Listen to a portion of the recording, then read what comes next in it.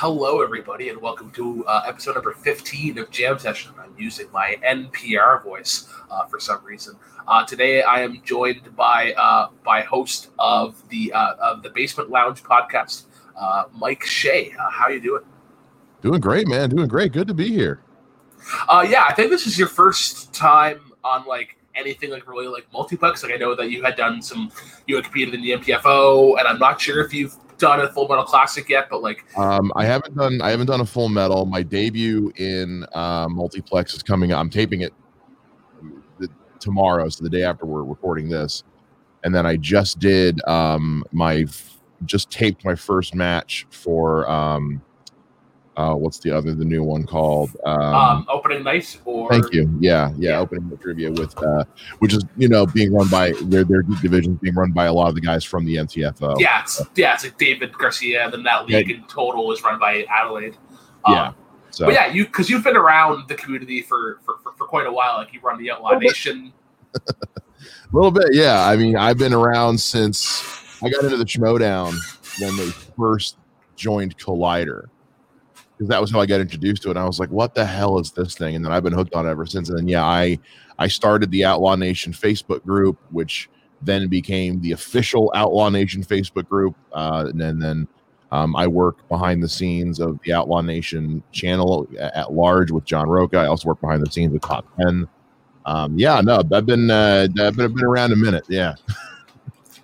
Nice, yeah. It was good to have you on because I know I see you posting stuff about music and stuff, and we'll get into it a little bit later. But how this works for anybody who hasn't listened to the show, I give each guest the same 15 or so questions, a couple of variables every now and then, and then they give my answers, or they give their answers. Sorry, I listen to them if I have to check on anything new, and then we talk about it. But the first question I always like to ask beforehand: what is it about music that sort of keeps you coming back?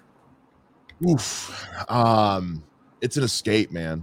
At the end of the day, I've been doing stand-up for a long time. I'm a film buff. I love podcasting, but at the end of the day, since I was a kid, I love to sit back, throw my headphones on, and just listen to an album beginning to end, and just it's an escape. I can literally shut my brain off, and nothing else around me matters. I mean, when I was living down south, Sunday nights were my one day off, from working in retail, and my buddy would come over and we would get absolutely baked and just listen to Ryan Adams records or and stuff like that. And just the whole, you see the music, you just lean back and you're just like, oh yeah.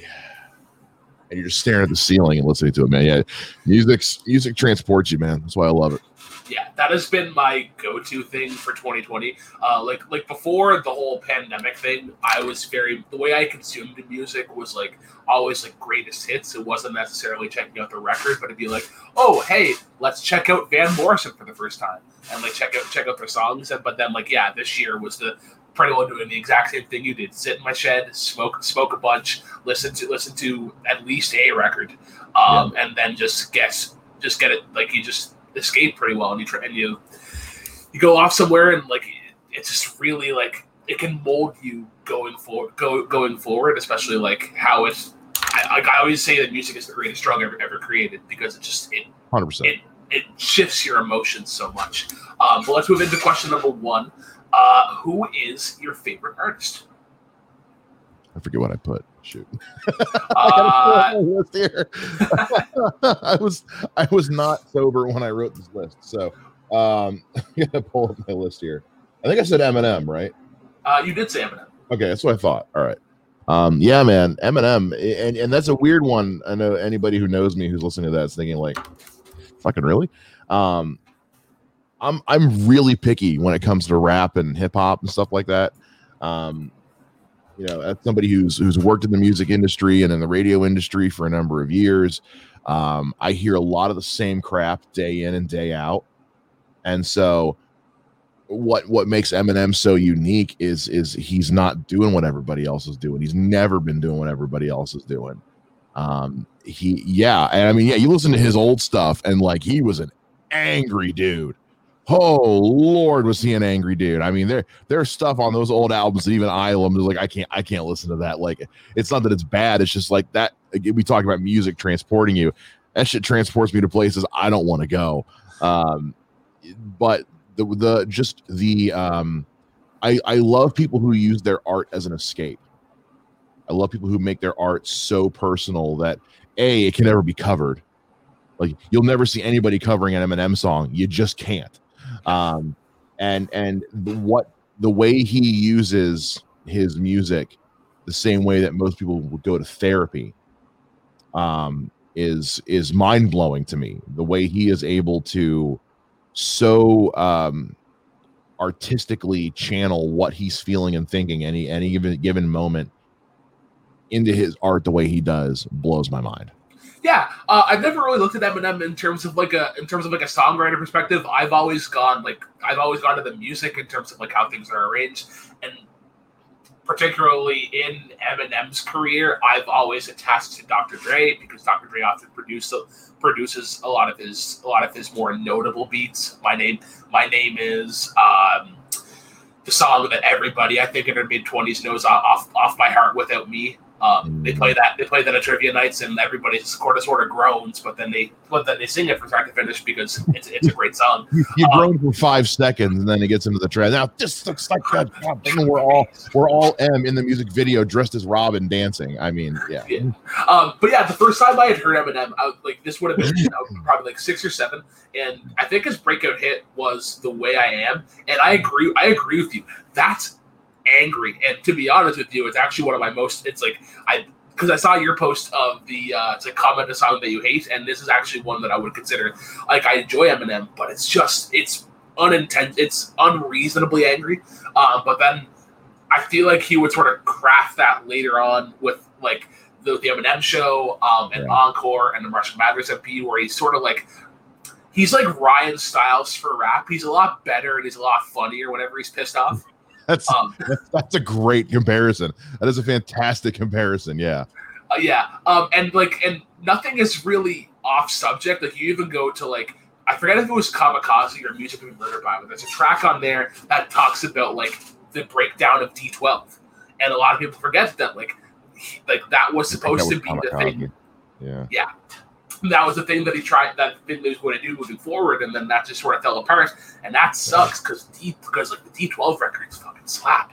Well, part of the reason he couldn't get past it is because he's Eminem, and it was always going to be Eminem and D12. He couldn't disappear into D12. It was when Avenged Sevenfold had legendary drummer Mike Portnoy filling in for them temporarily. There was a conversation of will he join the band permanently, and they said no, Mike's too big, because it would always be Avenged Sevenfold with Mike Portnoy. Yeah. And so that's kind of, and there was other stuff with D12 as well. But yeah, it was never going to be D12. It was always going to be Eminem and D12. Yeah, that's kind of unfortunate. I guess the follow-up question that I would have for you, a lot of people use like the Relapse record, I would say, as like a turning point, and it's like, because I often consider like Encore and earlier his best work. Yeah. I tried to listen to Kamikaze and Music Murder by. I didn't dabble in Revival, but I've heard people being like Kamikaze is the worst Eminem record, and it's just like that's not right. But I understand why. A couple of the songs are pretty trash. In particular, which one is it? Good Guy and Nice Guy. Not good. Yeah. It's not the best, but it's definitely not the worst. I mean, I hate using the word worst, because to me, he doesn't have a bad album. He just has some that aren't as good as others. Yeah. It's his worst is still better than a lot of other people's best. It's pulling hairs is what it is at this point. Yeah, absolutely. All right, move on to question number 2. Who is your favorite band? Judas fucking Priest is the greatest heavy metal band that has ever existed. The fact that they have gone 50 years still active and touring and not in the Rock and Roll Hall of Fame is a travesty to the music industry. I'm sorry, what was your question? So yeah, you like Judas Priest. You have been very vocal in the last couple of years, I think, for the Rock and Roll Hall of Fame inductions because they've been nominated every year, but they just can't get through. It's fucking insulting. It is absolutely insulting that Nirvana and Green Day and the Red Hot Chili Peppers are in the Rock and Roll Hall of Fame and Judas Priest is not. The fact that Madonna is in the Rock and Roll Hall of Fame and Run DMC are in the Rock and Roll Hall of Fame and Judas Priest is not makes no sense whatsoever. Now, those first three, I completely understand why they're in the Hall of Fame. Love Green Day, love Red Hot Chili Peppers, and I'm not sure who will. Oh, Nirvana. Not as big as Nirvana. I'm a Dave Grohl guy, but I'm all Foo Fighters. Judas Priest, not my neck of the woods. I consider myself a big rock guy. I'm going to guide you into this neck of the woods, my friend. I'm going to get you there. I'm going to get you there. Well, there is stuff that I do like. Their second album, I think, came out in '81. It has You Got Another Thing Coming. If there was ever a band that thrived in the '80s in particular, it is definitely Judas Priest. The '80s belong to Judas Priest. That's a stretch, but to each their own. But yeah, that the debut record, I wasn't super sold on. Power metal is as a I wouldn't say it's niche, but it's not as easy for me in terms of like just grasping onto it. Like obviously like there's Iron Maiden, but I think the problem was, especially with that first record, is that I heard it and I'm like, I just kind of want to listen to Iron Maiden. I kind of want to listen to even just Bruce Dickinson in general. But they're great. Like I understand why people love them as much as they do. So here's the thing with Judas Priest, and a lot of people forget this. Again, they're in their 50th year right now. Judas Priest created heavy metal, like it didn't exist before them. It was them and Black Sabbath, and that was it.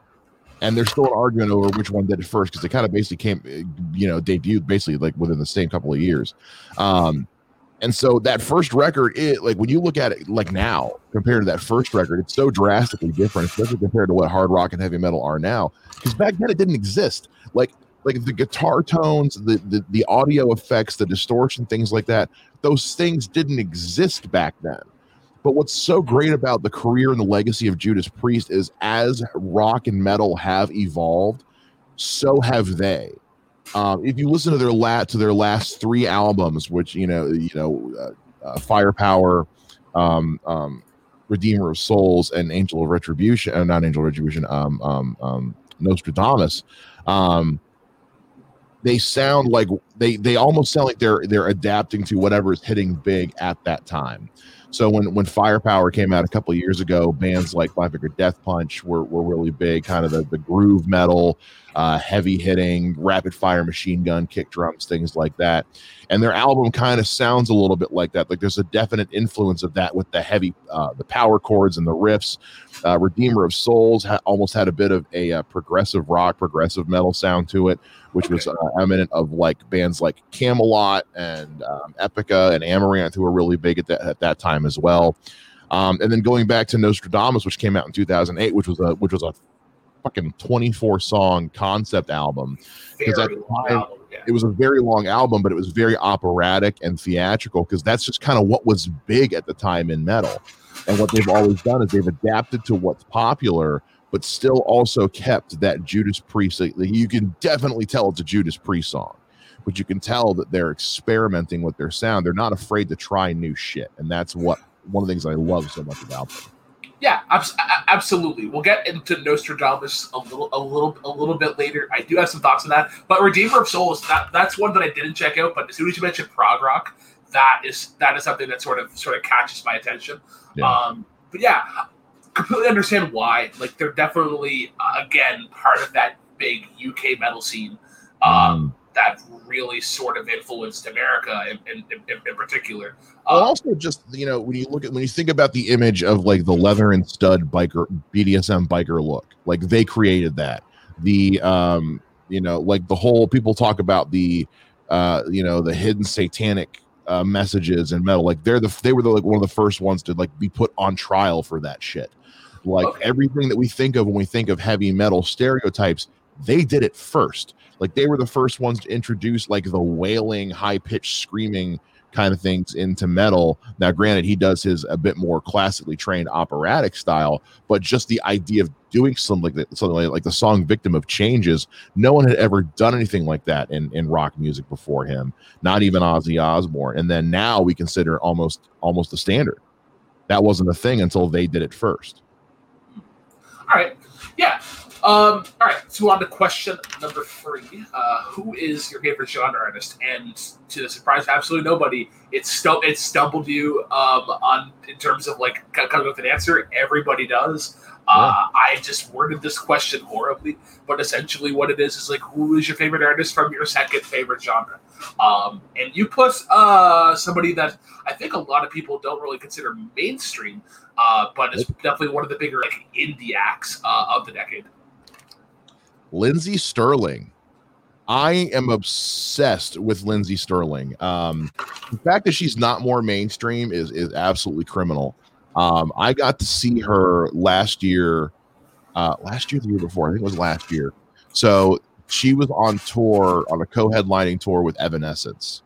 Evanescence had done this album, and I'm blanking on the name of it right now, but where they basically did remixes and reinterpretations of all their greatest hits.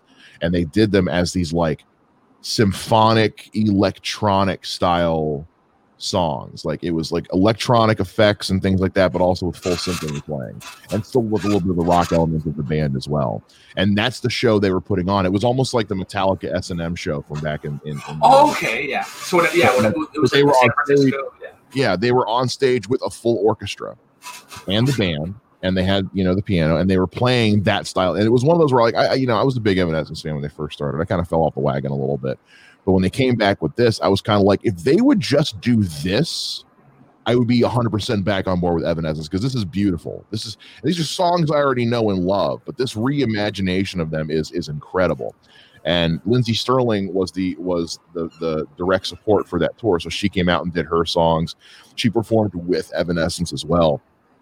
One of the things that blows my mind about Lindsey Stirling is just, she is somebody who, I mean, she was on America's Got Talent it was out of the X Factor, one of those, whichever one Pierce Morgan was hosting. God, I hate him. I think he was on. I think it was on both of them actually. Maybe, but he, she was on there for a little bit, but they voted her off, saying like, oh, there's no way this will ever be popular. No one will ever be into this. But I mean, they really kind of trashed her. Now she's touring and selling out arenas with Evanescence and doing collaborations with Lizzie Hale from Hailstorm and Pentatonics, and it's the way that she's able to, because she's an amazing dancer. First of all, the fact they let her be on Dancing with the Stars, to me, is almost kind of unfair. It's like, okay, she actually dances, y'all. She can't be on here, and to be able to play the violin as well as she does in a way that doesn't, like, we've all seen like YouTube covers of somebody saying, I'm gonna play the violin, but it's gonna sound like heavy metal or whatever. The way she's able to take the violin and really make it sound like a unique kind of instrument in the way that she's playing it with the tones and effects she's using is so incredible. And the fact that you would think doing the kind of music she does would kind of get boring and repetitive after a while, and it blows my mind how each song really is distinguishable from each other. At no point does it ever feel like it's all kind of just bleeding together. No. So I kind of agree with you on that. But I kind of like how the songs sort of like they transition really well into one another. Oh, yeah. Where it's just like essentially like the backbone is there, but they sort of like flare out in different aspects. I don't get as much of a metal sound, and I think it's more so because I think it was at the start of the decade. Somebody, I forget who it was, but there was a group of people that they were like, we're going to try and experiment and cross over all of these genres and we're gonna see how it goes. I know that they had done Skrillex had tried to sample "Come On Baby Light My Fire" to try to mix like that, like rock and dubstep. The other ones that they try to do is Celtic and EDM, and like this is sort of the best of both worlds that I get from that. Celtic is huge here in obviously in the East Coast. So whenever I heard Lindsay Sterling, and I think it was in particularly Shadows off of her debut record, I got that sense of like essentially a kitchen party, but at like a dance club or whatever. Because essentially that bass and the way that she's playing the violin is essentially like a I guess it'd be like a Celtic sort of like shanty or something. But then you have what would necessarily be like the guitar part that would be like the rhythm or the rhythm section. I guess you would be, but that's just essentially replaced by the bass drum and the synths, and it has that same sort of like tempo and cadence. And I love that. And I love that about it. To be clear, I didn't mean to imply that like she had like a heavy metal sound. Absolutely no. But I will say there is something kind of inherently metal about what she's doing. And also it'd be, like I said, like watching her play with Evanescence, they ended that show with doing a big cover of No More Tears by Ozzy Osbourne, and she was playing the guitar parts on her violin. And I was just kind of like, this is the most metal shit I've ever seen. Like this is but for anybody who hasn't checked her out, would definitely do so. Do yourself a favor. Holy shit. I think this style has sort of transitioned into, I wouldn't say mainstream, but it's definitely transitioned into more eclectic and more niche scenes. A band that I think that you would really like that sort of does this style is the East Pointers. They're a Celtic trio, but they add in some of those EDM elements similar to what Lindsay Sterling does. Got that similar vibe, and I think you and others would like them as well. They're from here. I will say, if somebody out there maybe has listened to Lindsay Sterling and maybe listening to it doesn't do much for you, I can at least say this: if you get the opportunity to go see her live, go. Yeah, her live show experience is next level. I mean, I really can't go. I don't want to spoil anything, but there are just things that she does with her live show in terms of costume changes and set design and just production value. It's like something out of fucking Broadway. It is fantastic. Nice. All right. Okay, let's move on to question number 4. What is your favorite album? Nostradamus by Judas Priest. It's a long, involved, different album from anything they've ever done. But for a band that, I mean, like, this is a band that's known for songs like Breaking the Law and Hellbent for Leather and You Got Another Thing Coming. You don't expect a level of artistry like you get from Judas Priest in an album like this. To take the story of Nostradamus and tell it in what I can literally describe is their attempt at a symphonic metal concept album. The kind of thing that you'd expect from maybe like a Camelot or a Coheed and Cambria. Exploring all different kinds of genres within the album. At one point they do a song called Death, which is straight up just slow, heavy bass doom metal. They do stuff like their opening song, which is called Prophecy, which is more along the lines of traditional Judas Priest. The final song, Nostradamus, which is like freaking 80s speed metal, a little bit of a throwback to Painkiller. And then they do stuff that's just straight opera style. I mean, they pulled out all the stops with this album, and what makes it my favorite is just the level of what can we get away with. Let's do it. They did with this album. You're not gonna like what I have to say then. I don't like what anybody has to say about this album. Nobody likes this album. I fucking love this album. This album is so widely disliked, even by Judas Priest fans. So for this question in particular, I'll always throw on the album, and I always gauge it based on like what song grabs me first, and and there have been, and like for some bands I had no problem with that. For this one, I wasn't like, oh, what's this song until Calm Before the Storm. And that's a great song. And like I agree with you. Calm Before the Storm. 23. So yeah, Calm Before the Storm, Nostradamus, and Future of Mankind are good, not great. There are elements that I like in all three of them, and they are definitely the three strongest. It comes off as kind of like watered down Judas Priest. I get a lot of those elements, but it's just kind of like, I understand why they're like trying to change their sound to adapt with the trend.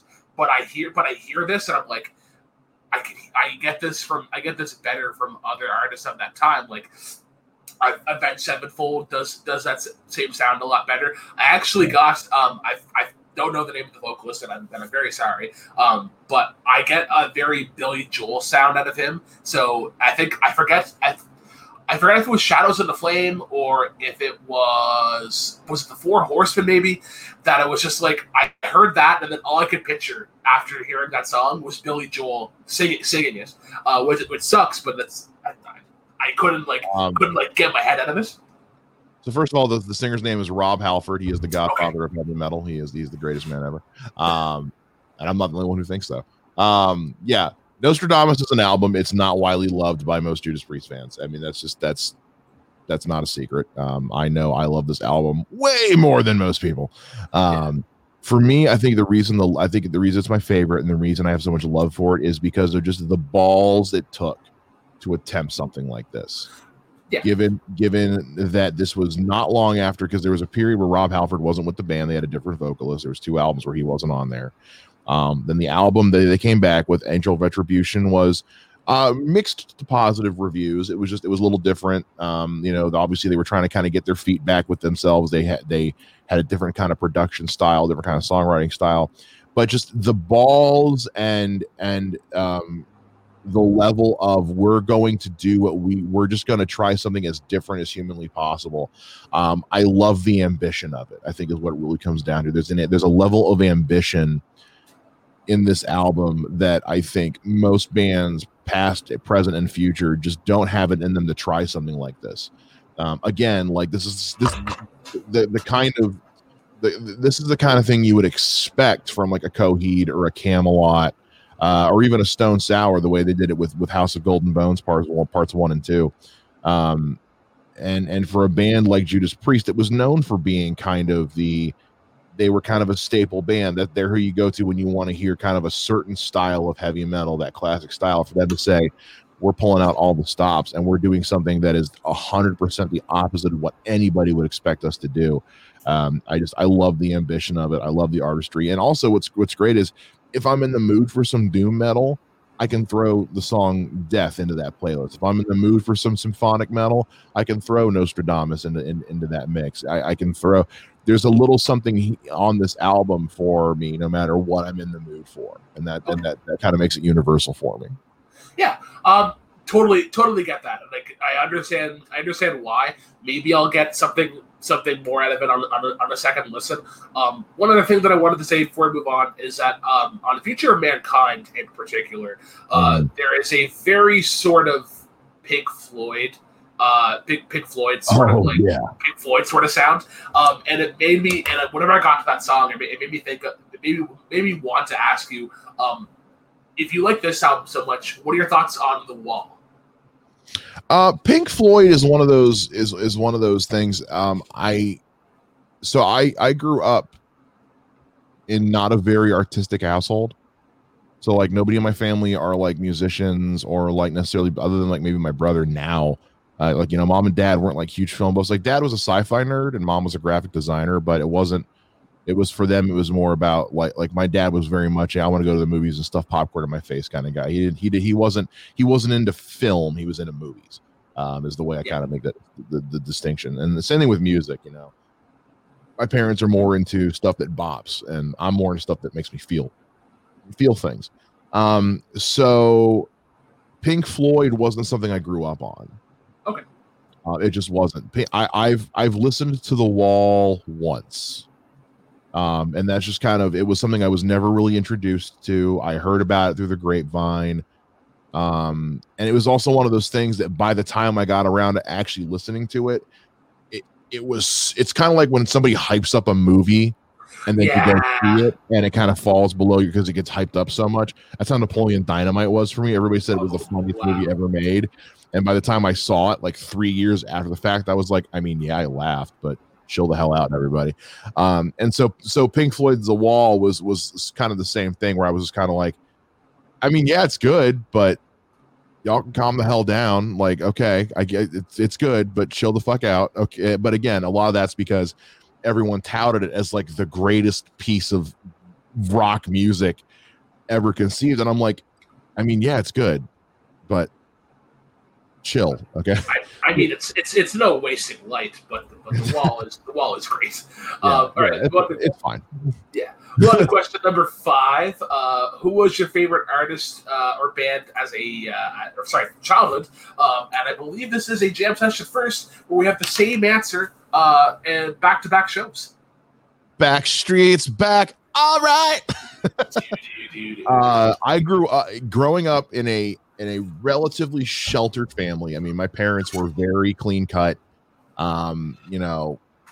Very selective about the music we were allowed to listen to, the shows we were allowed to watch, the video games we were allowed. They were not big on video games, period. And that wasn't a video games cause violence thing. It's just they were just kind of like, yeah, you don't need that.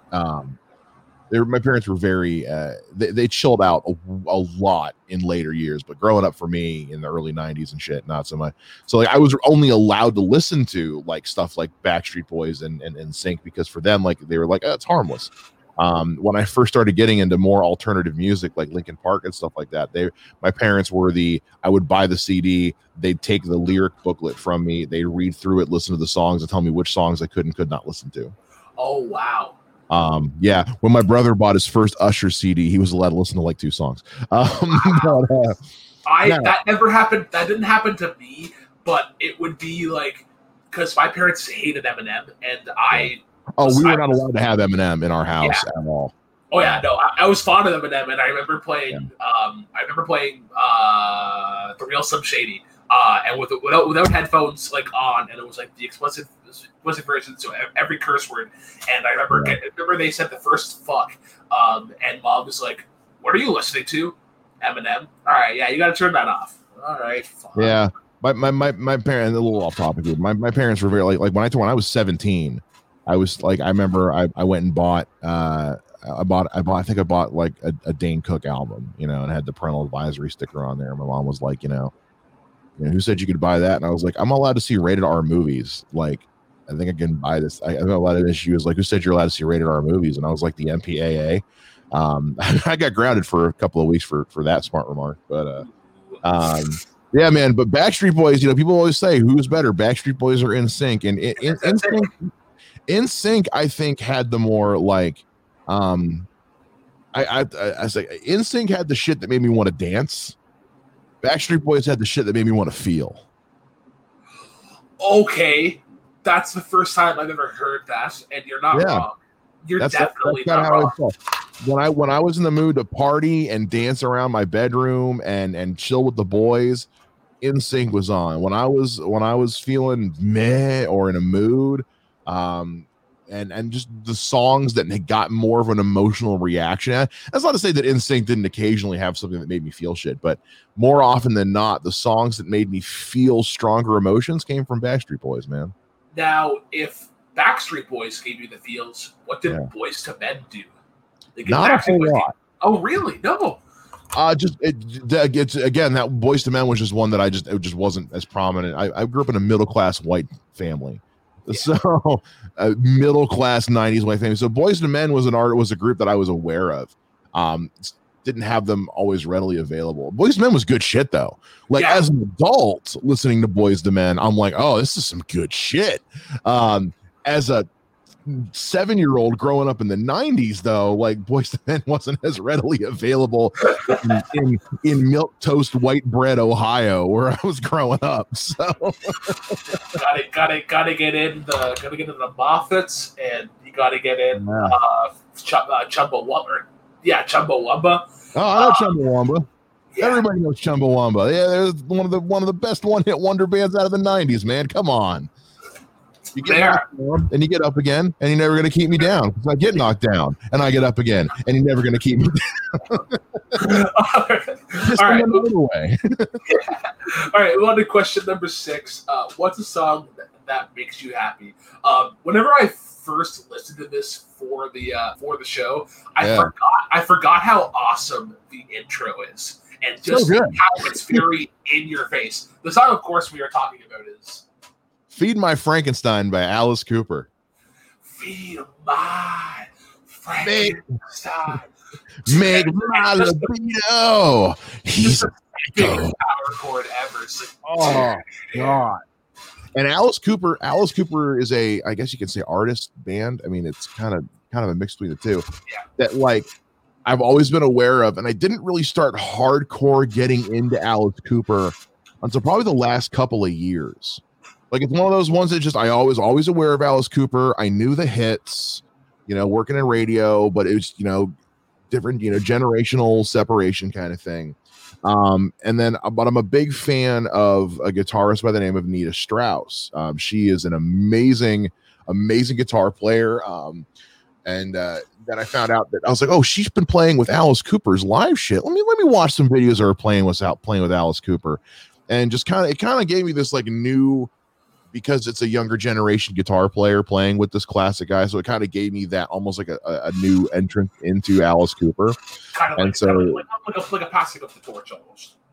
Almost, yeah. Because and I know he's had like Orianthi, who has played with him for a long time, and Nita Strauss is someone that I'm just a big fan of, because I'm a big fan of the Iron Maidens, which is the all-girl Iron Maiden cover band that a friend of mine, my friend Nikki plays in the band, and so that's kind of how I got introduced to Nita Strauss.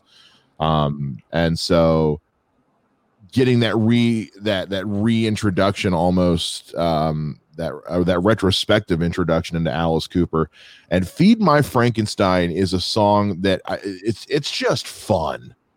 It's just a fun, freaky rock song. Is it about sex? Probably. Is it about an actual monster? Yeah, I think so. But there's lines like, I ain't, he's like, I'm a hungry man, but I don't want pizza. And I'm like, you know what? That's such an 80s fucking rock line, and I love it. This is definitely like Bill and Ted's favorite song. Yes. Like 5 years after the movies came out. Well, like even the music video has footage from Wayne's World in it. And I still remember Wayne's World 2, Alice Cooper's scene is one of the funniest things on the face of the earth, when they show up to talk to Alice Cooper, expecting like this huge party, and they're having philosophical discussions about the civilization and history of the area. And then they do their "We're Not Worthy," and Alice Cooper just holds out his hand like he's waiting for them to kiss it. Like that's one of the funniest scenes in 90s cinema. And it's just only Alice Cooper can have. He's only somebody like Alice Cooper, who, again, talking about artistry, who's got that reputation and that image built up, can have that much fun, but also be serious. And at no point does either one feel out of place. Like him being goofy and silly feels right, but also him being a little intellectual also kind of feels right. Yeah. I mean, like I think what a lot of people think of Alice Cooper, especially like for the film lovers, is they instantly go to the paddling scene from Dazed and Confused, especially No More Mr. Nice Guy, and that description of "Feed My Frankenstein" also fits that song perfectly, because it's silly, it's sort of tongue in cheek, and then of course the Family Guy spoof after, whenever Chris freshman. That's Alice Cooper in general, man. Like Alice Cooper is fun, freaky shock rock. I mean, I posted something on Facebook a few weeks ago where it's like, I was listening to the song "Bed of Nails," and I'm like, only Alice Cooper can write a song where the hook is "ow, ow, ow, ow, ow," and it still slaps. Like it's still just good. All right, well, on to question number 7. What's a song that makes you sad? Father and Son by Cat Stevens. I mean, I think it kind of goes without saying, if you've ever heard the song, you get it. This song in particular, I'm gonna try really hard not to cry talking about it. This song in particular hits me in a lot of different ways. So the way I got introduced to this song was through Guardians of the Galaxy Volume 2. Okay. I didn't grow up on Cat Stevens. I knew who Cat Stevens was, but this is a song that I just never really heard. And the movie Guardians of the Galaxy Volume 2 at its core deals with like daddy issues, the idea of distinguishing a birth father versus the father who raised you. And that's something, my dad was not my biological father, but he's also the only dad I ever knew. He and my mom got married when I was 10. He's the only father I ever had. So he's my dad. I called him dad. Yeah. I didn't call him by his name. I did for the first year because it was a little weird for me, but but he was my dad. So at the time when Guardians of the Galaxy Volume 2 came out, my dad was in the middle of battling leukemia. And my dad is the one who really got me into nerdy shit to begin with. Like he got me into Star Trek and really got me in. He and I would talk at length about comic books and nerd, and we would watch, the MCU movies together all the time. So when I watched Guardians Volume 2 for the first time, and like literally the last thing Yondu says is like, he may have been your father, but he wasn't your daddy. And I was just kind of like, oh, that's not fair. Oh, don't do that. Don't do that. And then they start playing this Cat Stevens song, Father and Son, and then just lyrically, like people talk about Cats in the Cradle all the time, and the Father and Son makes Cats in the Cradle look like nothing. The lyrics talking about like, it's time for me to go and not being around anymore. And I'm in the theater with all these people watching Guardians of the Galaxy who they're all just kind of like, oh, that's sad. I was bawling. Just bawling. And then what really hammered it home was so at the end of that year my dad passed away. The following summer we had a big family get together. My dad hated funerals, so we never had a funeral for my dad. My dad hated funerals. So the following summer, because my dad died the day before New Year's, and so the weather was atrocious. It was cold, snowy. It was a miserable winter. So we had said we were going to have a big family party for Dad, but we wanted to wait and do it when the weather was. So the following summer we had this big family party get together, and just being the person I am, I had my camera and I was taking pictures and shooting video and making kind of a little mini documentary video out of the whole thing. And so over the next week, like I was editing the footage together. It was just, finding the clips, just organizing the shots, basically what it came down to. And I was like, you need to find a song to play over this just in general, because it was only being like 3 minutes and something seconds long, right? So I'm scrolling through my music and I'm scrolling, and I just happened to stumble upon the MP3 of Cat Stevens, Father and Son, and I was like, man, fuck it, let me just see how it. I dragged the MP3 into the timeline on Adobe Premiere, and I'll be a son of a bitch if it wasn't the exact length of the footage that I had just cut together. Like exact. Oh wow.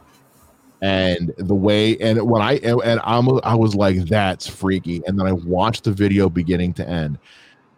I am not a religious person at all. I'm a pretty staunch atheist, but if this wasn't a moment of weakness in my atheism, I'll be damned, because like the way the cuts placed transitioned perfectly for how the lyrics were moving in the song. Even the fade out I did at the end faded perfectly with how the song fades out.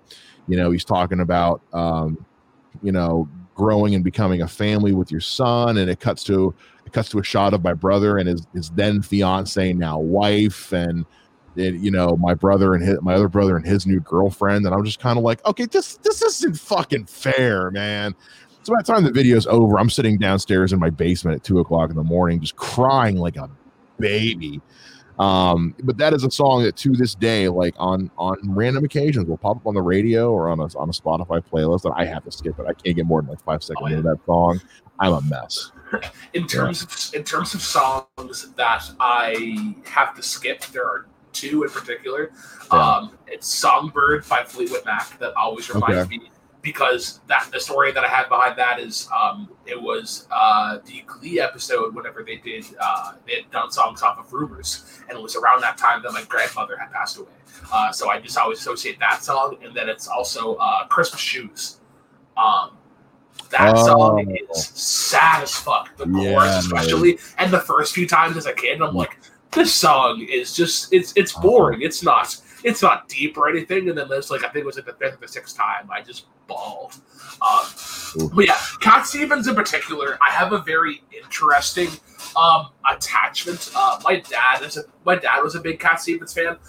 We played "Morning Has Broken" quite a bit at church. I was a Catholic boy growing up, so I still play music from time to time. But yeah, that's it. That was a great song, and then obviously maybe it's a Wild World. Yeah. Father and Son in particular, I'm just not. It's for personal reasons. I understand why, but it's that attachment. It leaves me very confused at the end, just because of my own shit that I'm dealing with. Sure. But it's a great song. Cat Stevens or Sufjan, I believe, whatever he's called now, because he did everything, and then he went to like Saudi Arabia, changed his name. And he now like decries music. He hates it all now.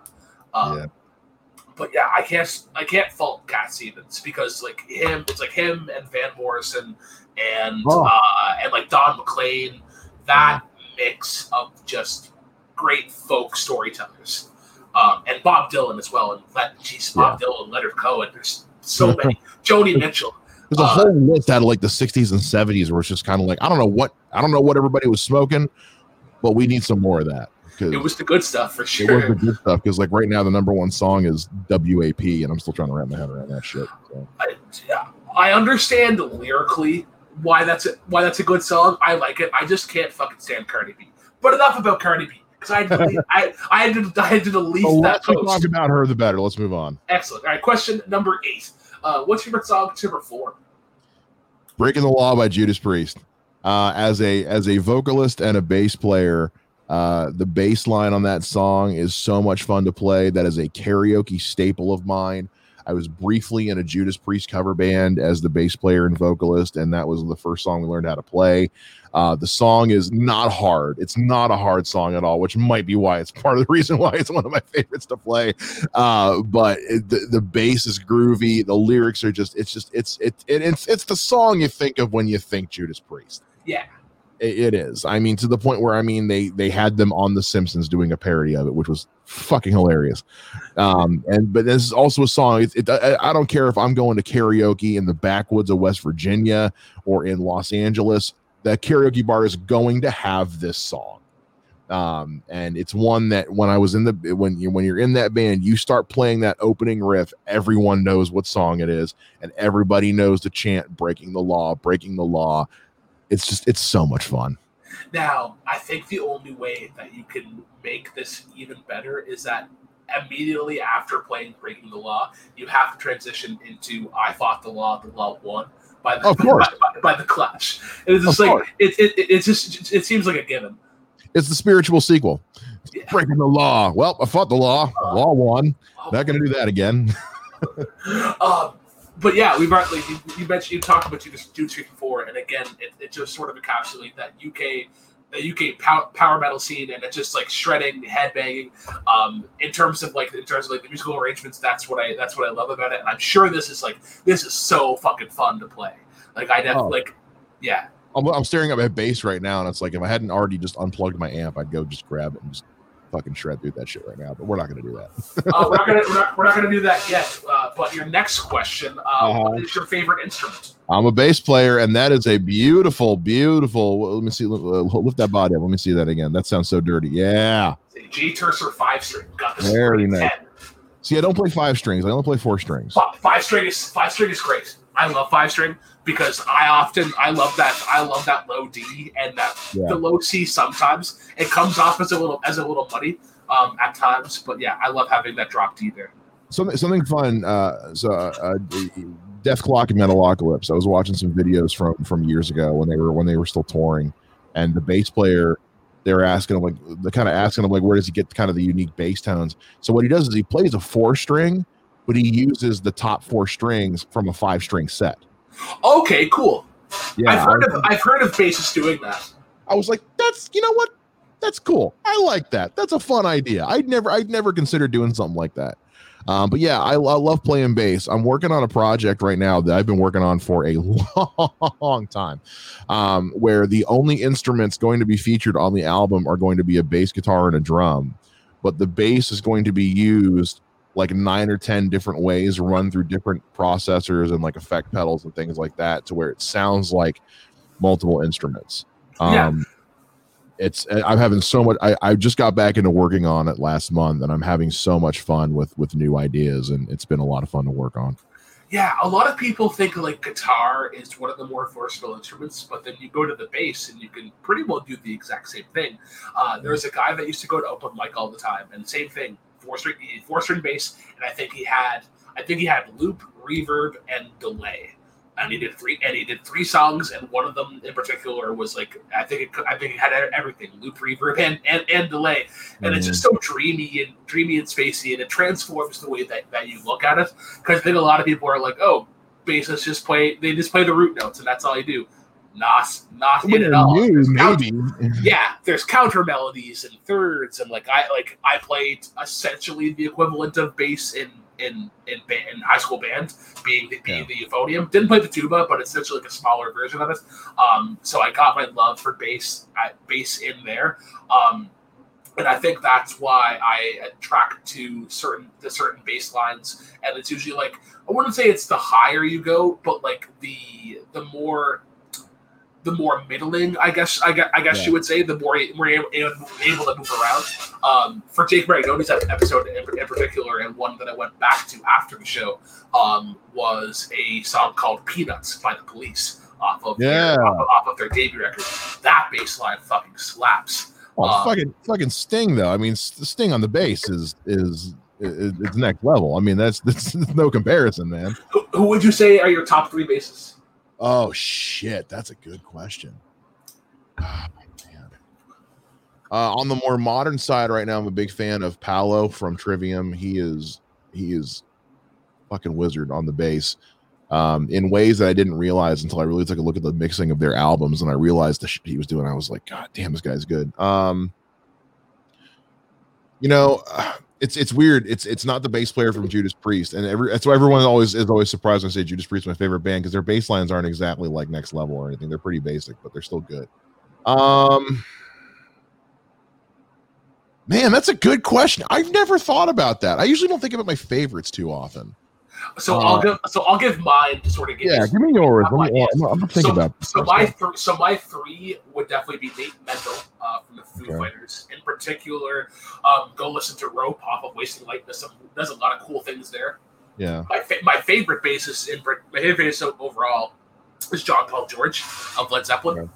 Ramble On is probably my favorite bass line of all time. And then number 2, I mean, it's Flea. Can't really go wrong with Flea. He's good. I think the reason I don't say Flea is because I'm not a Chili Peppers fan. Really? Yeah. So there's a lot of stuff that people consider like I get that they're good. Yeah. At no point am I saying like I don't like them because they're bad. They're talented as fuck. It just doesn't. Their music just doesn't do anything for me. What have like of the records of theirs? What have you checked? Like, what have you listened to? I mean, I could tell you individual songs. Individual songs, okay. And a lot of that is, again, I worked in radio for a very long time, so I hear a lot of radio singles. And you probably heard Scar Tissue a fair few. Yeah,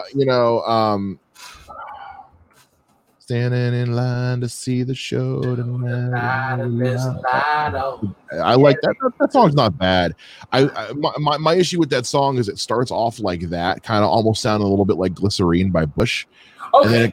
And then it goes into some weird little funky breakdown in the middle, and I'm like, oh, that doesn't fit, but okay. But that's also kind of the Chili Peppers. That's just kind of what they do. Yeah. Their last 2 records in particular, I would definitely recommend in terms of giving them a second chance. I'm With You and The Getaway. Rain Dance Maggie is a good one. Factory of Faith. And then what's the one off their new album? Dark Necessities is another good one. Yeah, see, whenever I tell somebody I don't like a particular band or artist, it's very rare for me, just because of how into music I am. It's rare that I'll say something sucks. Yeah. It's very rare that I'll say, oh, that sucks. I'll usually just say, it's just not for me. It doesn't, like, there's plenty of metal out there. As much as a metalhead as I am, there's plenty of metal out there that just doesn't do anything for me. It doesn't hit the taste buds of the ears as well as it should. I am not a Beatles fan. I think the Beatles are widely talented. It's just I've never heard anything. I've never, and I get that. I get that same reaction every time. I've never heard a song by the Beatles that made me go, "Oh fuck yeah!" Every time I hear somebody, my reaction is always, "Yeah, it's good." I'm never going to listen to it again. I'm never. Okay. That being said, I love the movie Across the Universe, which is all Beatles music. But it's just, I by no means have ever thought the Beatles were bad musicians. I've never heard something by them and been like, "Oh, this is garbage." It just doesn't. It's not my cup of tea. It just doesn't do anything for me. It's not my favorite restaurant, guys. It's not my favorite steak. There are some that I actually do think are overrated and not very good. I tend to keep those to myself because that's not a headache I'm ready to have a discussion over. I think Cardi B is absolute garbage, but that's a whole other story. Yeah, so again, and it's also one of those where because I hate sounding like this guy, but because the Chili Peppers are so freaking popular, that's okay. It's one of those where it's like, okay, but they haven't done anything to it because the hype is up at 11. I'm getting here. I'm like, okay, yeah, that's like an 8, but that's not an 11. So everybody just needs to chill the fuck out. Okay. Okay. All right. Move on to question number 10. What artist is your guilty pleasure? Simple Plan. Let's fucking go. I don't know what it is. I don't. And again, this is one of those bands who, again, like, knowing about like growing up and kind of how my parents were with music and stuff like that. This was kind of a safe option where when I was really first getting into rock music, like actual rock music, that were available, that were fine with my parents. So it was something I was able to listen to. And so when you have something like that, that's kind of like all you have access to, you tend to find things in it that maybe other people haven't seen, I think, or you connect with, somebody who has, somebody who is 75 years old that has never had lobster in their life will probably not like it when they finally try it, but they've probably got an affinity for Spam that I will just never understand, because that's what you got. So with Simple Plan, I mean, I had the first 2 or 3 Simple Plan albums and I listened to them constantly, but also at the time I was an angsty teenager. So it was appealing to me. And I still listen to those first 2 or 3 albums right now because every once in a while you get a little nostalgic for those angsty teenager years. And I'm like, you know what? Shit still slaps. You know what? I'm addicted to you. Still bops. I'm still into it. Mostly it's just fun to say, I'm a dick. I'm addicted to you. I've never seen them live, but I've watched like live videos. You know what? They put on a good show.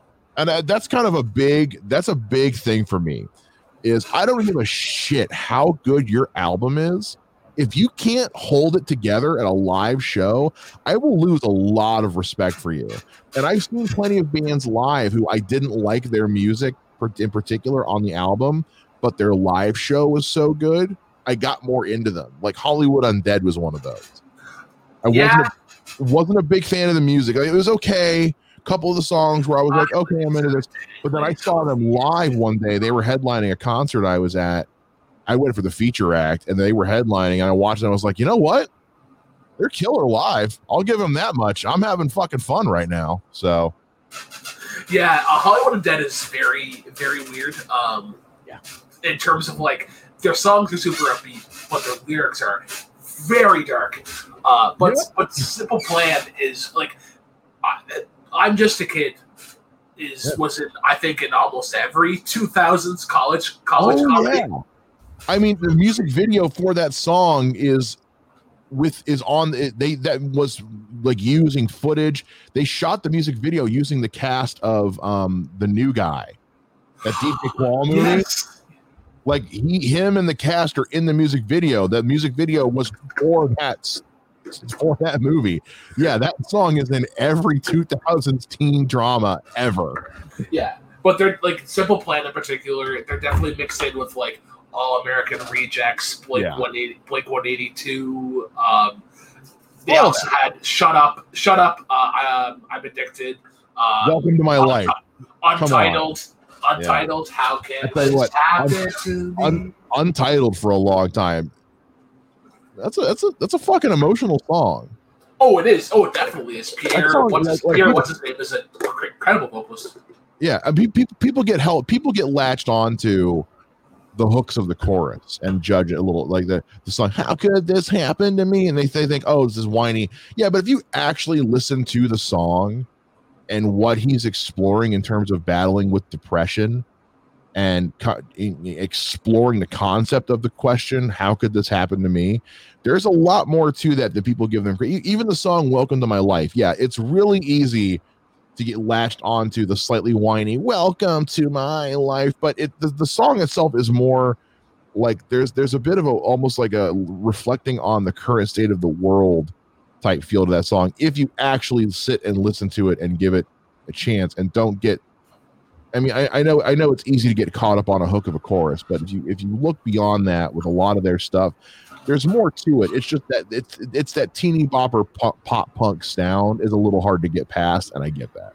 But even "Welcome to My Life," I would go to the verses over the chorus. Like even that first line, "Do you ever feel like breaking down? Do you ever want to run around?" I think that's one of the greatest like opening lines like of that genre.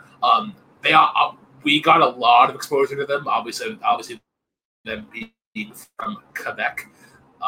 Because there's that great Canadian bylaw that 10% of all the music played on radios has to be Canadian artists. So on rock stations, you get Rush, and then that 10% always seems to be better than the other 90%. I don't know what y'all got in the water up in Canada. I mean, it's great, but on rock stations, I'm tired of hearing Rush and Rush. That's fair. And Rush That's again. Fair. And April Wine. April Wine's great, an unheralded band from Nova Scotia. On Canadian radio in particular, there's a lot of songs that are just like you don't realize they're April Wine songs because they're just big hits and you never really associate bands with them. But question number 11, go on to that one. What artist or band do you think is overrated? And oh boy, both. Let's hear them. So an artist I think is overrated is Billie Eilish. I don't get it.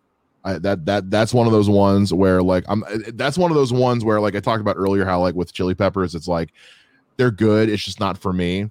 Billie Eilish is one of those ones where I'm like I don't get it. I don't get the appeal at all. Billie Eilish.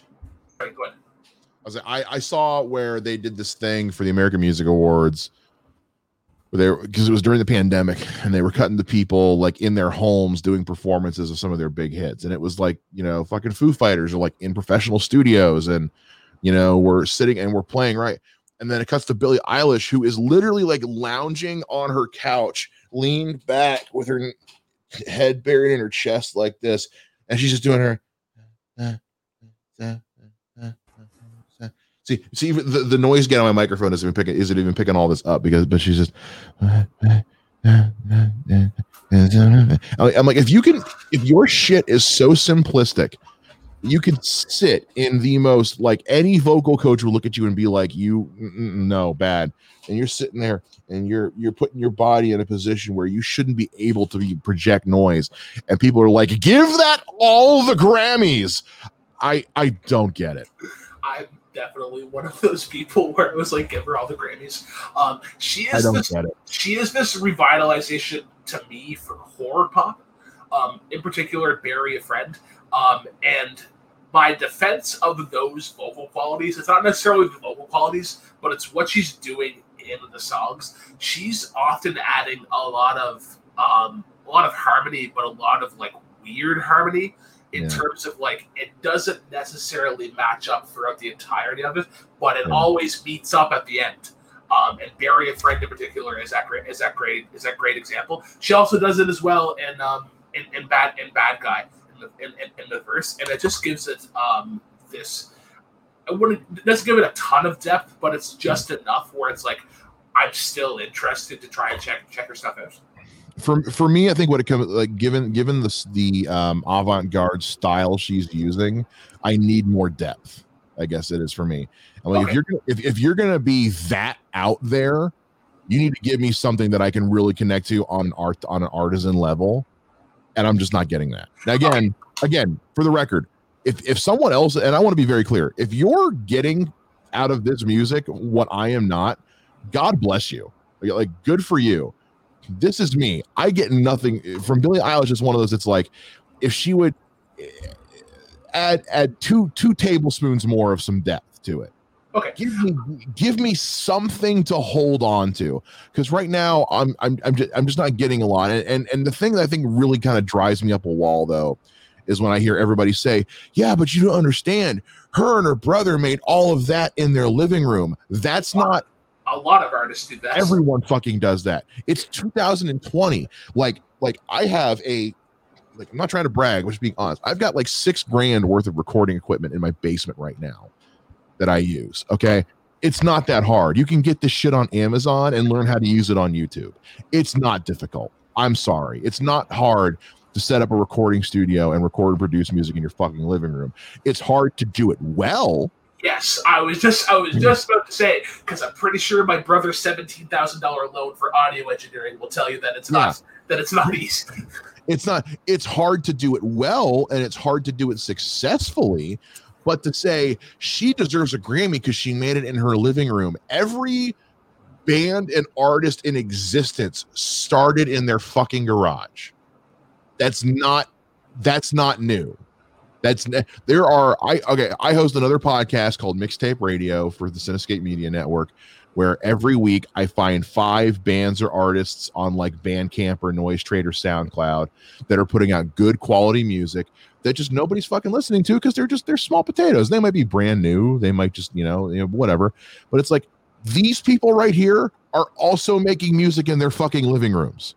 Yeah, I would love to hop on that show and purely do a Canadian showcase, because especially coming into this community, there's a lot of Canadian bands that I love, and I'm like, hey, check out these guys, and they're like, I haven't even heard of them, and it's like Alexis on Fire. You would also go to like July Talk is another great all blues rock band from Toronto. They're incredible live. And I feature stuff from all over the world on that show. I've pulled music from Spain, Switzerland. One of my favorite artists that I'm listening to right now is a band artist, whatever you want to call it, called Long Night, out of I think the Netherlands. Okay, it's just kind of like bass heavy, dark wave, alt rock type music, and it's so good and it's like nobody knows who these guys are. No, but they're making this shit in their living room and in their garage. So when you tell me the fact that somebody making music in their living room is a point of a Grammy, well, there's about 50,000 artists on Bandcamp that also deserve a Grammy then. Okay? Dave Grohl had a really interesting quote that fits to this particularly well, and I think it was more so in terms of like the big American Idol craze, in terms of like, oh, I'll just get on here and become a superstar. This is what music is about. Just get in your garage, start a band, suck at it for a while, then keep sucking, and eventually you'll become that other band that you don't like. Yeah, exactly. No, everyone's afraid to suck nowadays. You see the same thing in podcasting. People start a podcast and wonder why 3 episodes in they're not already a huge fucking viral success. I'm sorry, it takes years. Unless you're Joe fucking Rogan starting a new podcast, you're not going to get 10,000 views overnight. It's a year, of just trying to figure out how the footing of your show. I've been podcasting for years, and the Basement Lounge is barely a year old. I'm still tweaking it, because every show is going to grow and evolve organically. I'm not sitting here wondering why I'm not maxing out on views right now, because I'm still figuring the show out. That's the way it is. No, I'm the exact same way. Like even with Miscellaneous, we started that in February, and we're consistently doing tweaks, because it's about progression and trying to grow. It's the equivalent of going to the gym once and wondering why you're not already shredded. It takes time. Okay. Wait. So you have to go to the gym more than once to not? Oh yeah, you got to go at least twice. At least twice. All right. Yeah. I've been that guy too, who I go home after the first day at the gym is kind of like, man, what do you mean I still weigh the same? Oh yeah, that's right. I went on a treadmill for 30 minutes and I went to Five Guys for lunch. That's right. Okay. I've been guilty of this a number of times, but it's that first day after you go. It's that first gym session. And you're like, oh, I feel great. Can't wait to start going to the gym 3 days a week. The next morning you wake up, you're like, why the fuck am I so sore? Why did I do this to myself? Why do people do this as a hobby?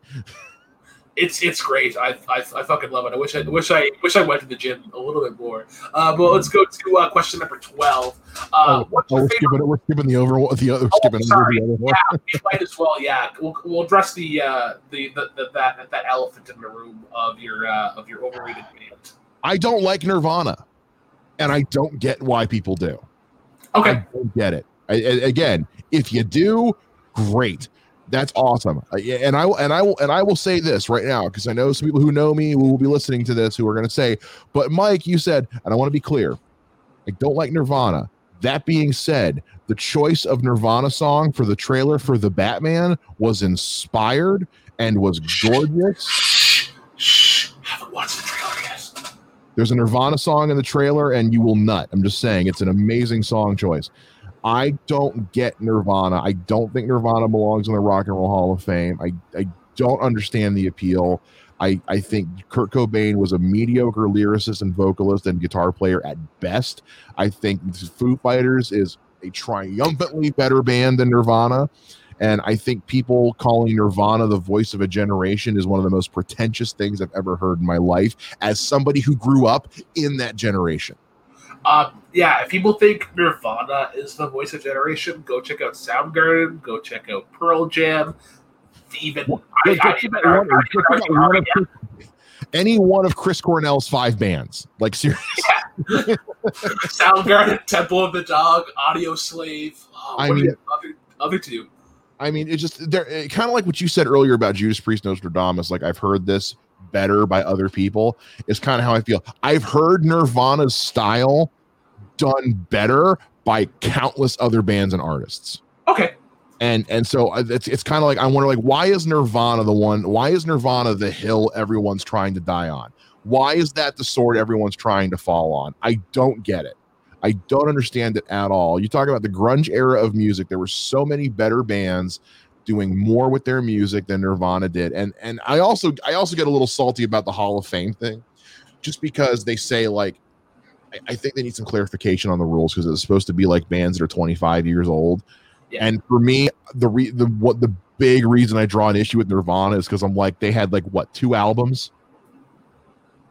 You know, I mean, it was Nirvana singles. Yeah, Nirvana hasn't existed since 1990. What year did Kurt Cobain kill himself? 94. Nirvana hasn't existed since 1994. I would honestly argue that the greatest Nirvana album was the Foo Fighters' debut. You're not wrong. I mean, just because of, like, that was just all shit that Dave had built up over the years, and then whenever Kurt unfortunately passed away, he's like, well, now I have a reason to sort of put all this out. And I think, and all the love in the world to the Kurt Cobain fans. Like, I realize if you're a fan of something, you're a fan of something. I get that. I'm not saying you're wrong for liking it. I'm just simply saying, for me, I think Nirvana is probably one of the most overrated musical acts to ever exist. I just don't get it. And I'm speaking as somebody whose brother is a huge Nirvana fan, whose best friend is a massive Nirvana fan. I've been surrounded my entire life by Nirvana fans. People have tried and failed. I'm 32 years old. At 32 years old, nobody has succeeded in convincing me even a tiny iota that Nirvana is even close to deserving some of the pedestal praise they get to this day. I just don't get it. And nobody's been able to convince me of it at 32 years old. Sorry guys, I don't see it. I don't see it. There's people right now who are probably screaming like, "Oh, I can change his mind." You probably can't. Good luck. Not to try to change your mind, but to give you a defense in terms of, like, a perspective, I think, as to why our generation loves them as much, is that the Unplugged album was kind of a swan song. I am so sick of hearing about that Unplugged album, because it's not the greatest Unplugged album, because Eric Clapton's Unplugged album is the greatest. It's not even that. I just think Korn's is better than Nirvana's, mostly because it's like, who did an Unplugged album? Okay. But it's every that 9 times out of 10, everyone's like, yeah, but that Unplugged album, okay, it was Nirvana with less distortion. What did he freaking do? It doesn't change the fact that Kurt Cobain, I mean, Billie Eilish must be a huge Kurt Cobain fan because it's the same fucking vocal style. I mean, I'm sorry, it's mumble rock. It's mumble rock with lyrics that make no sense. And I am not just talking about Smells Like Teen Spirit. That one is a cheap shot. That song makes no sense, but that's the Nirvana haters. That's their go-to. I don't think Nirvana sucks. I just don't get it. But lyrically, Kurt Cobain's music makes no sense at all. I mean, we say, "Oh, it's just so deep, you don't understand it." No, don't pull that shit with me. Okay, I am a big enough artistic music fan. I get deep shit. Nirvana wasn't deep. Kurt Cobain wasn't a deep guy. Okay, he was writing songs that didn't make sense to piss off parents. That's all it was. It was a shtick. It was a gimmick. And if you're into that gimmick, good for you. I'm not, and you're not going to change my mind. All right. So now that we got that out of the way, let's now go to question number 12. Yeah.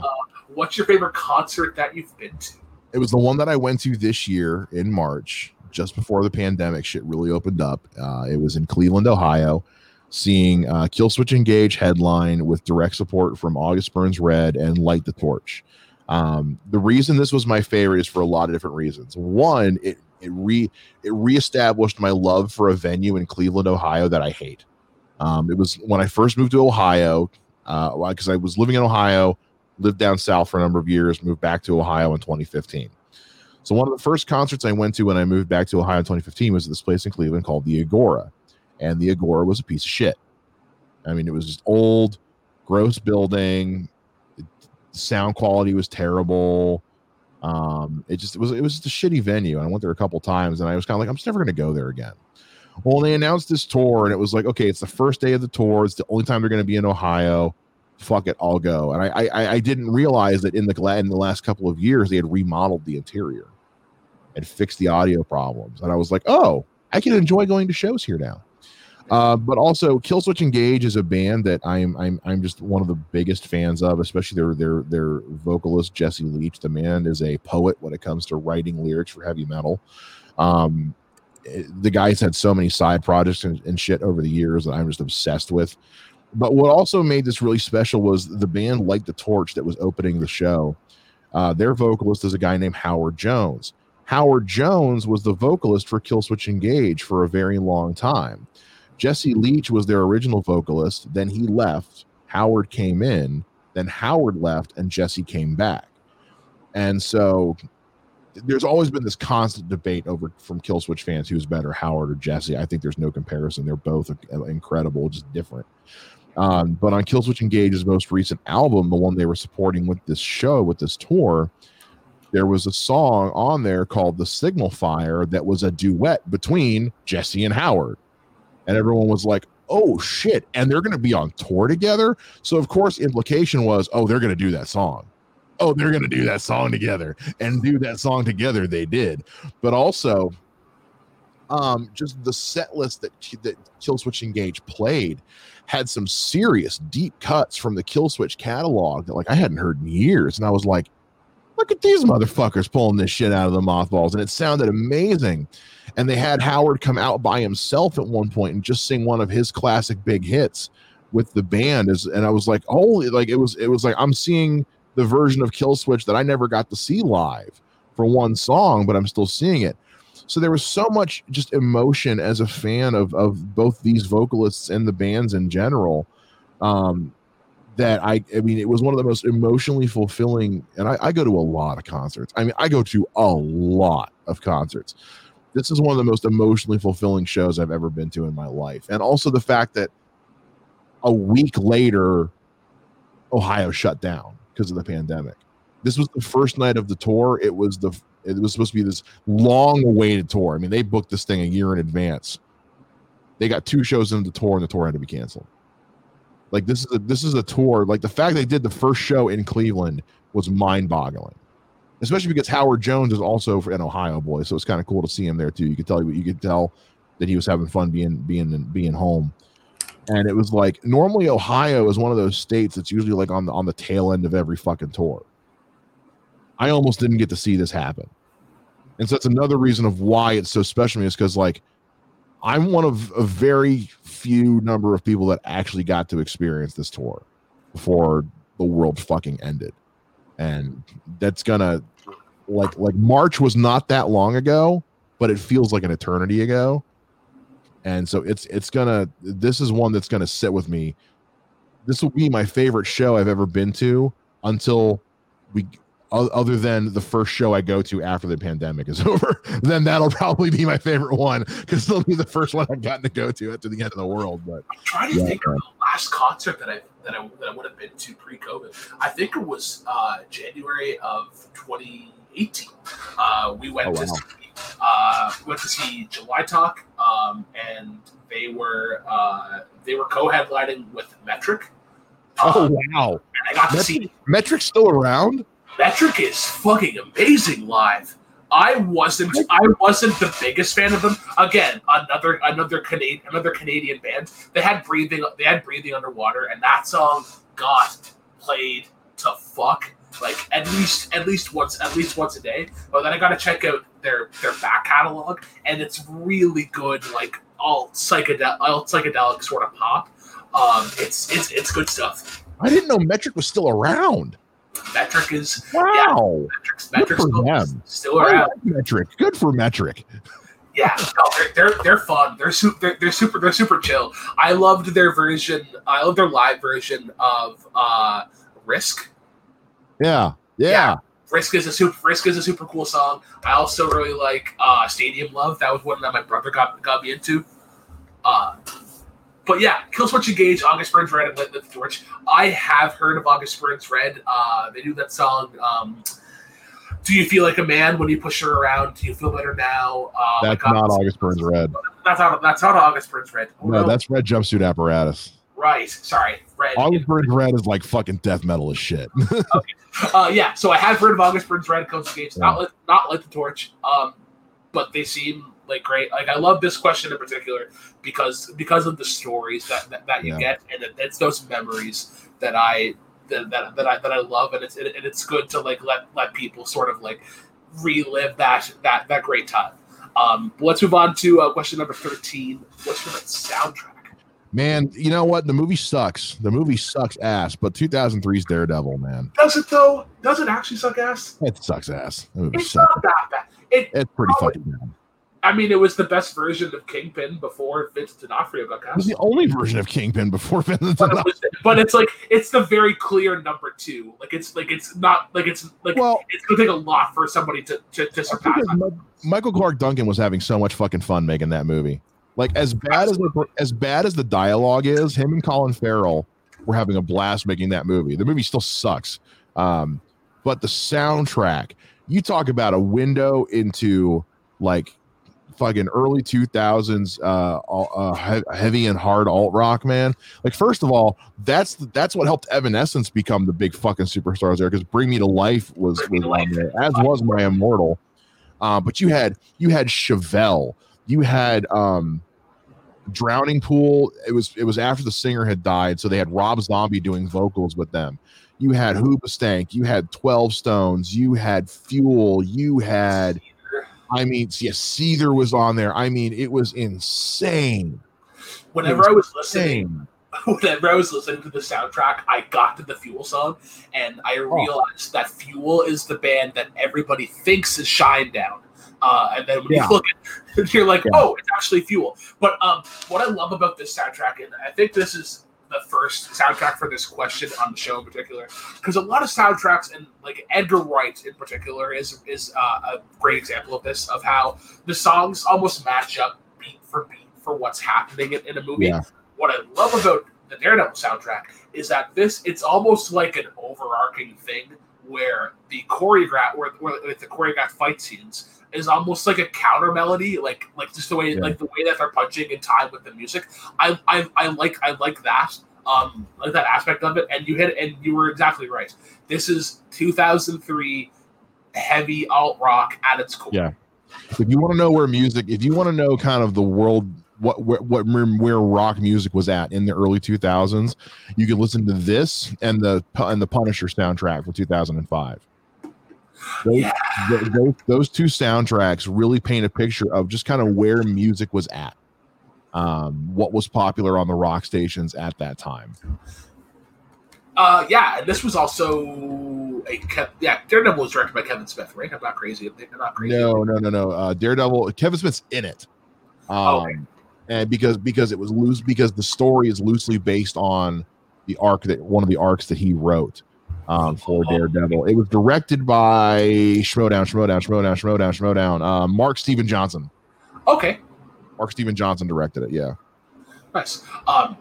But yeah, I don't really have anything else to say. Like it's kind of just that, and even listening to "Wake Me Up Again," because it kind of got turned into a meme. There's a streamer that I watch a lot that actually has a notification. I think it's like if you donate over $50, you get to hear "Wake Me Up" the chorus, but it's done by Goofy. So, wake me up. Wake me up. Save me. Save me. I can't wake up. All right, on to question number 14. What local act or what local/indie act should people listen to? Yeah, I put two down for this. So Long Night, I mentioned a little bit earlier when I was talking about, this is the band from over in Switzerland, kind of that dark wave goth rock band. They're real bass heavy. As I've been writing this bass album I mentioned earlier, they've been a big influence on the style I've been doing. Just very, very cool, very dark and smooth and kind of groovy. But it doesn't have that pretentious dark, like you hear think about dark wave goth music and you think really kind of cheesy, like stuff about vampires and bats and shit like that. And it's not that. It's very emotional, very, very explorative music, just set to that kind of tone of music. They're a lot of fun to listen to. So yeah, Long Night. They've got an album from a couple of years ago. It is on Spotify, and an EP for a single called TikTok. They dropped in the last year, and they did an updated version like a month or so ago. It's really good shit. But there's a lesser known rock band out there that's kind of floating around in hiatus right now called One Eyed Doll. It's a 2-person kind of goth punk rock band. Kimberly Freeman plays guitar and sings, and then she has her drummer, Junior. The thing I love most about One Eyed Doll, other than just like there's a fearlessness to their music, like their stuff gets really deep, but it also gets really silly. And they're very explorative and very experimental.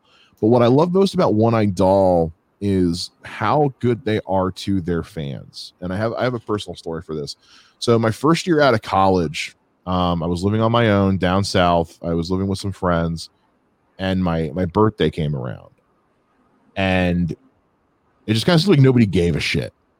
Like I couldn't get anybody to want to go do anything together. My roommates were all out of town. My family was 5 states away. I didn't have a car. It was just like my birthday just kind of felt like shit. It just felt like nobody gave a shit. And at the time, like most people in their early 20s, I was on Tumblr. God, I hate that website. It's so bad. I'm so glad I got rid of it when I did. But I was, Tumblr was my journal. I was in the early days of dealing with clinical depression, and it was my journal. So I kind of just wrote on there, like, yeah, my birthday fucking sucked. It's like nobody around. I'm broke. I can't go anywhere. I can't do anything. Nobody wants to do anything. It felt bad. So I get a message from Kimberly Freeman, who was the front woman for One Eyed Doll. She was like, hey, I'm sorry your birthday sucks so much. That's a real big bummer. Can I have your mailing address? And I was like, so I gave her a mailing address. So 2 weeks go by, and I get this package in the mail. And I say package. It was this weird amalgamation of wrapping paper and like brown paper bag from a grocery store wrapped in duct tape. And I was like, what the fuck is this? I opened it up. She sent me like 3 of their CDs, all autographed by her and Junior, all of which she had done like a bite mark on, because they did those cardboard covers, all of which she did like a bite mark into the cover for each of them as well. a pack of guitar picks, stickers, a box of tea, a T-shirt, and which I still have and still wear to this day, and a birthday card, and also a notebook made of recycled paper that she had done some custom art on the front of, and written me a very sweet message on the very front page. Nice. And I was like, this is a band I hadn't been into for a very long time. She randomly was following me. I followed her on Tumblr, and she randomly followed me back. I just mentioned I was having a shitty birthday, and she like the amount of effort and thought that went into this gift. She didn't know me. I'd never seen them live. I could have just been some asshole, you know. And it's like there's that kind of dedication to your fans. You don't see that in most bands and artists these days. And so to this day, like, and right now, Kimberly, you know, she's just this amazing songwriter, had like a death in the family a couple of years ago, and the band's kind of been on hiatus since, and they haven't really been super open as to why, and it's not anybody's business but theirs, so that's fine. But I hope they come back at some point, because I mean, yeah, how do you a band, because they're a band that like they tour in a van with a trailer attached to the back, and they do all their merch production themselves. Like if you order merch from their website, they literally say, we mail this stuff out personally, so it won't ship until we stop somewhere where we can actually ship it all out at once.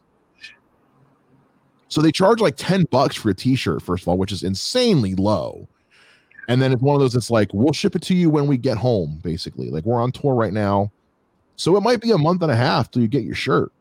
But when they ship, I paid $10 for a shirt, but I also got a pack of stickers and a pack of guitar picks when I bought the shirt too. So I was like these guys are so good to their fans.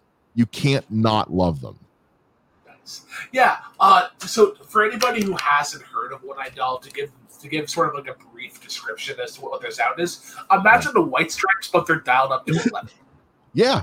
It's like I told somebody, I said it's the White Stripes if they were fronted by Harley Quinn. Pretty well. Yeah, it's if Harley Quinn had a White Stripes inspired rock band, that's what it is. Yeah, and it's great, and I'm glad to hear that story. One of my favorite things about like just going to shows is being able to support them. Like I try to buy an album to every show that I go to. But when you mentioned that story of just connecting with the audience, it reminded me of whenever my dad had went to see a guy by the name of Steve Boltz. He's a folk songwriter. He was born in this area, but he moved to California at a really young age. He wrote TLC's Waterfalls, and he also wrote You Are Meant for Me by Jewel. They had dated for a while. Anyways, great time, and we had listened to them. We listened to him for quite a bit, and where they were playing, there was like 10 minutes down the road, and Steve was like, "Yeah, Steve said to my dad, "Yeah, like take your kids down tomorrow afternoon. Like we'll hang out."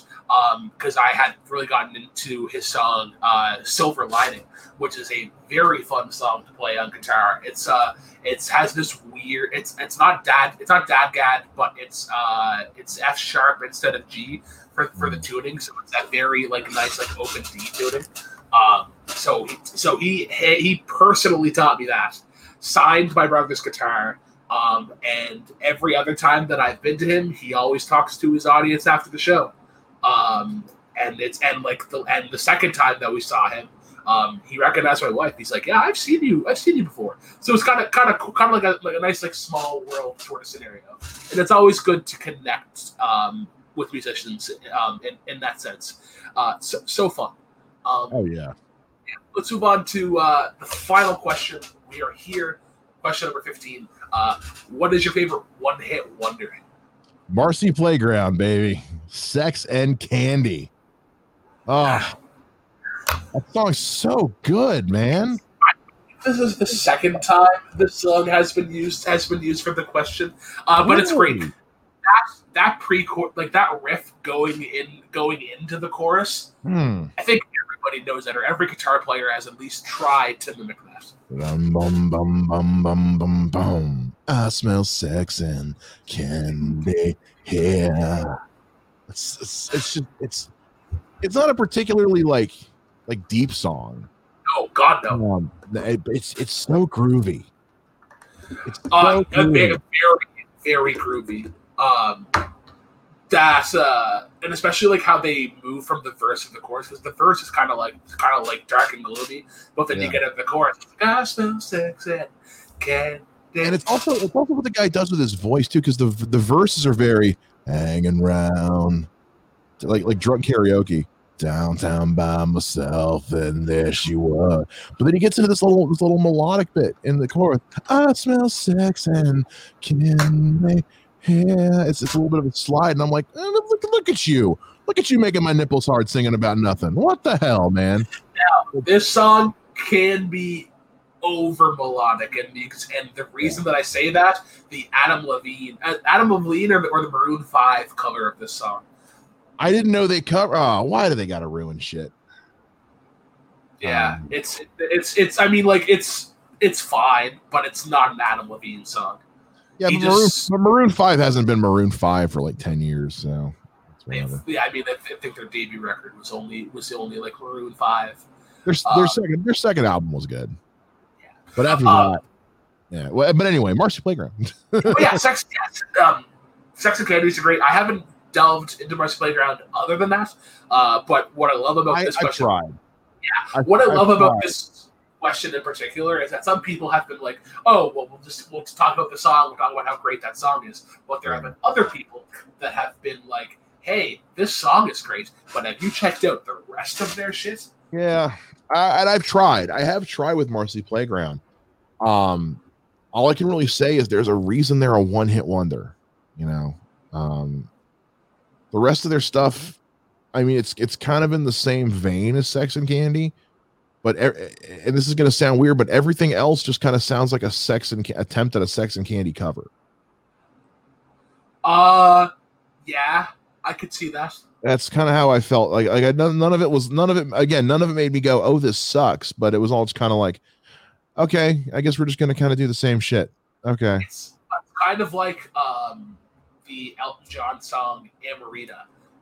Whenever I hear that song, it just makes me want to listen to the Border song, because it had this very similar.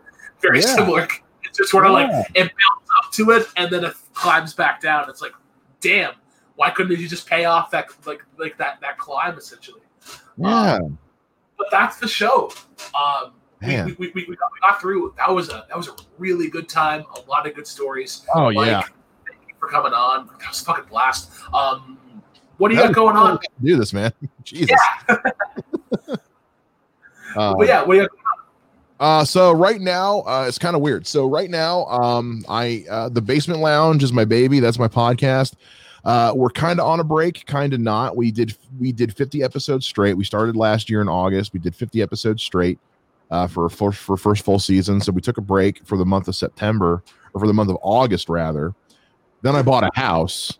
So now we're also taking a break for the month of September, because I'm going to be moving into the house and building a new studio in the new house. So we'll be back with new episodes in October. I've added a co-host to the show, a great comedian from my area, a great buddy of mine named Mike Wells. He's coming on the show. We're not doing a whole lot of changes, but just kind of, again, like we talked about earlier, like establishing the ground for the show going forward. But we're still doing live streams on Twitch every Wednesday for a show called Mike Talks Movies.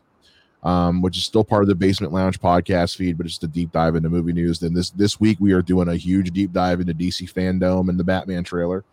I'm also hosting a show I mentioned called Mixtape Radio for the Cinescape Media Network, which is it's a short episode. It's 15-minute episodes where I break down 5 bands and artists from all over the world that are just kind of that working class, lower level, trying to make it in the industry type thing.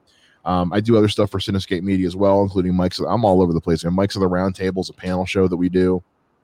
I've got a new show. Well, because when is this going to air? This airs on Labor Day. This airs on. Okay, so by the time this airs, I will have already announced this. But I'm also, speaking of the Batman, going to be doing a show as part of the Basement Lounge called Road to the Batman, which is going to be me and Colin Morris, who is a host of the Ultimate Schmodown show, which I produce, and he are going to be doing deep dives into everything going on with the production of the Batman, the cast, the crew, the cinematographers, the music, everything. It's going to be a monthly show we're going to be doing as they go back into production. And then, producing and directing for the Ultimate Schmodown show, which is a Schmodown recap and reaction show for the Outlaw Nation. John Roca asked me to put the show together, and we've got 3 great hosts doing that. And then also just competing in the fan leagues, multiplex and opening night. Yeah, man, I'm doing a lot. It's kind of the benefits of being a single guy with no kids. I have a lot of fucking free time. So I do a lot. If you ever want to know more, though, the easiest place to learn more is either go to my website, MikeSheaComedy.com, even though the comedy thing's on the back burner right now because of COVID, or just follow me on social media at Mike Shea Comedy, and follow me on TikTok at Mike of All Shays, because go check out his TikTok. I've said so. I was one of those. I was so reluctant, and then I started doing it, and I was like, "Fuck, this is fun." The left brain, right brain one is probably that's still my favorite. That's still my favorite one. That, and I had one video go fucking viral. The Dragon Force one, I think, is sitting at like 57,000 views right now. Oh shit, nice. None of my other ones come even close to that, but that one, for whatever fucking reason, blew the fuck up, which I'm proud of. But yeah, I'm the guy who made the "What does the Dragon Force singer do while everyone's playing solos" TikTok video. Yeah.